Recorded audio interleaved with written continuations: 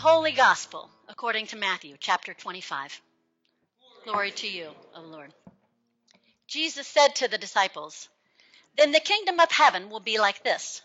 10 bridesmaids took their lamps and went to meet the bridegroom. 5 of them were foolish, and 5 of them were wise. When the foolish took their lamps, they took no oil with them, but the wise took flasks of oil with their lamps. As the bridegroom was delayed, all of them became drowsy and slept. But at midnight there was a shout, 'Look, here is the bridegroom. Come out to meet him.' Then all those bridesmaids got up and trimmed their lamps.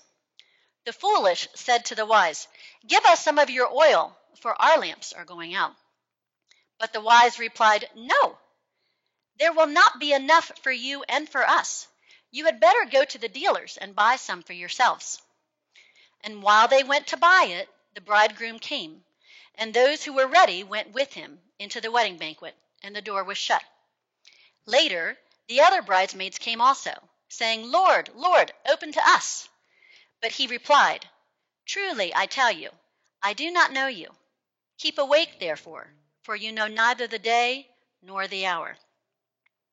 The Gospel of the Lord. Praise to you, O Christ.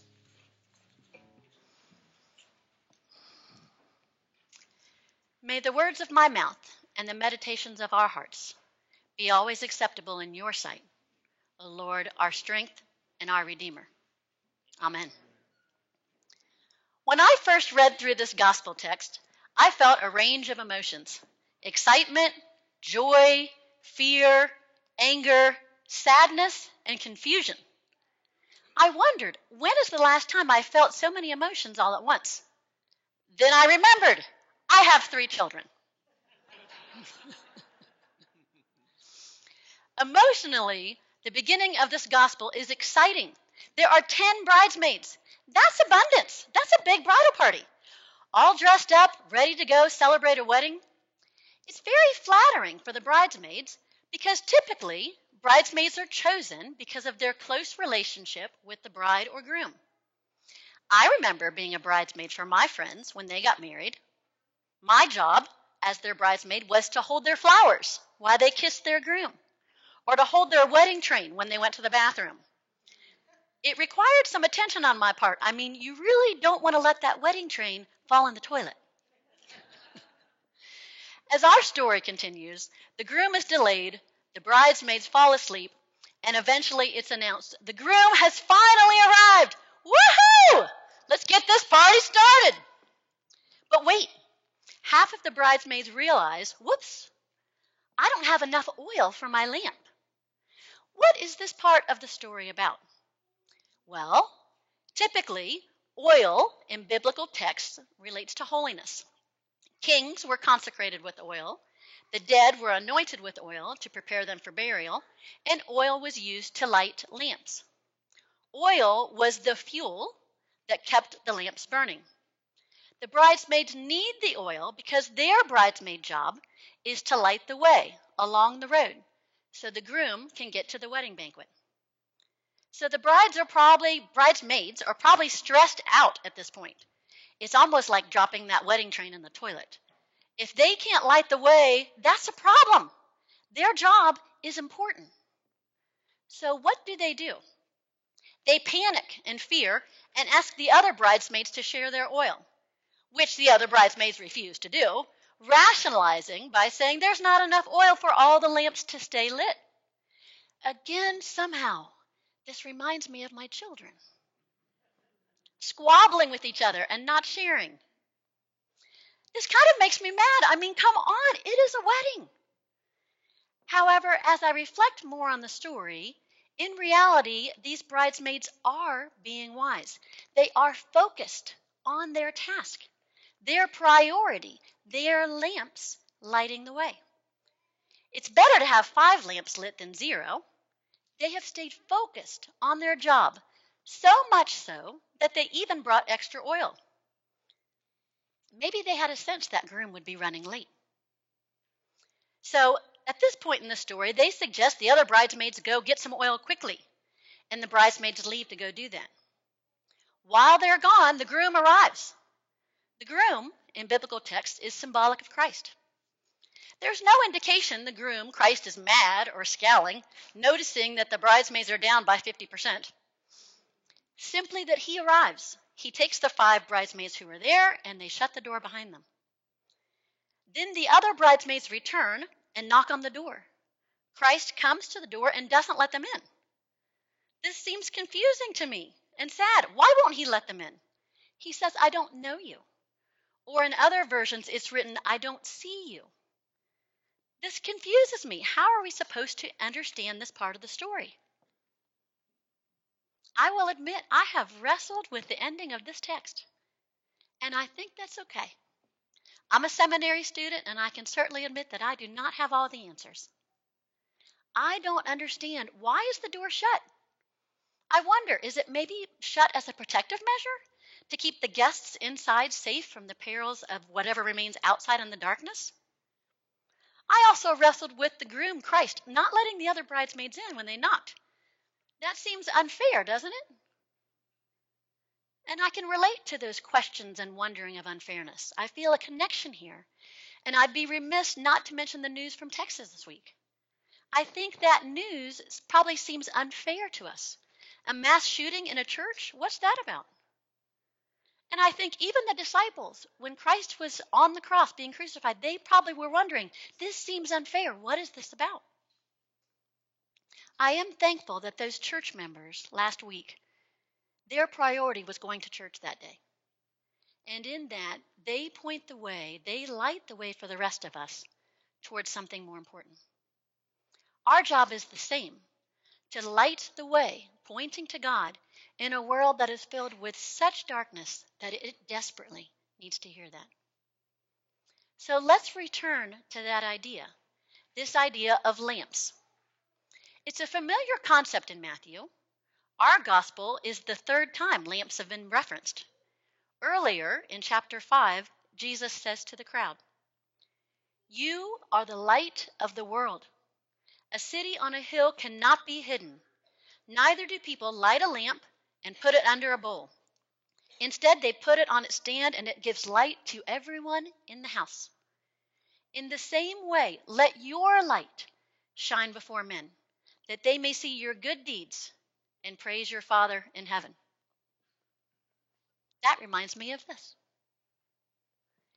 Jesus seems to be saying, like lamps filled with oil, people see how God overflows out of our lives by our Christian actions. This provides light and a witness to them. Does this idea connect with our Matthew 25 text? Because in our text, 5 of those lamps are going out. Is this suggesting works righteousness? Is this suggesting we earn our way to salvation by our actions? And aren't we as Lutherans really against that? When I look back at that text in Matthew 5, I notice the verb used is let. Let your light shine.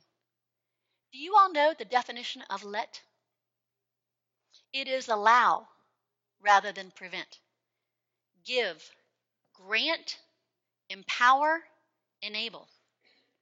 Do you hear the freedom in the word let? It's not strive, work harder, do more. Because of the overflow of God in our lives, our good deeds happen. It's a natural cause and effect. So let our light be seen. Allow that. Do not prevent that. Realize God's holy light can be shown through us, which empowers and enables others. When I read that Matthew 25 text more closely, I think about the issue for some of these bridesmaids is their oil is running low. The holy oil is what fuels the lamp. The lamp is simply a package for it. So God likewise fuels our actions. It's not us running in our own strength, but relying on God to empower us by God's Holy Spirit as we proceed in our Christian walk. If the oil is low, though, does this somehow indicate that God can be depleted?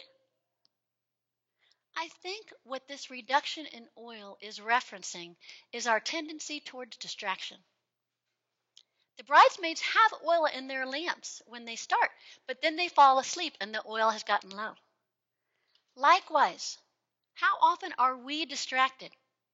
How often do we lose our focus on God?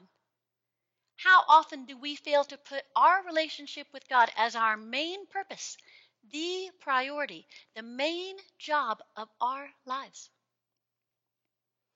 Again, my children pop to mind. How often are they distracted? How often do they not hear me or not engage with me because they're focused on something else?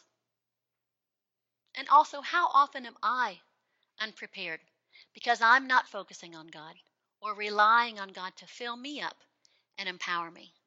How often am I just like those foolish bridesmaids? I think I'm being a bridesmaid for Christ, but sometimes I fail miserably at that. How often am I being foolish, not lighting the way, but actually obscuring the view of God? How often am I more of a stumbling block than a light guiding and pointing others to Christ? I realize Jesus wants us to take the idea of being in relationship with God very seriously. Jesus wants us to continually view our relationship with God as a priority. That's the only way relationship exists, by repeated engagement and interaction. Jesus wants us to pay attention to God and let God's Holy Spirit fill and fuel our lives, like oil in a lamp that lights a house. Jesus wants this for us because there's negative consequences for not paying attention to God and not staying in relationship with God. It causes us to miss out on some really awesome things that God wants to give us, experiences and blessings God wants us to have. Because instead we got distracted, we're not engaged in the relationship, and so we stay in the darkness, away from God, which is really lonely and not very fun or exciting. But what I love about this text is that God wants us at this wedding banquet. God specifically invited us to this party.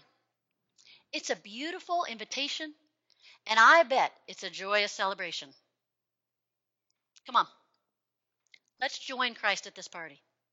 The table will be set in a few minutes, and the company will be amazing. Maybe we should walk in together, celebrating and singing a song.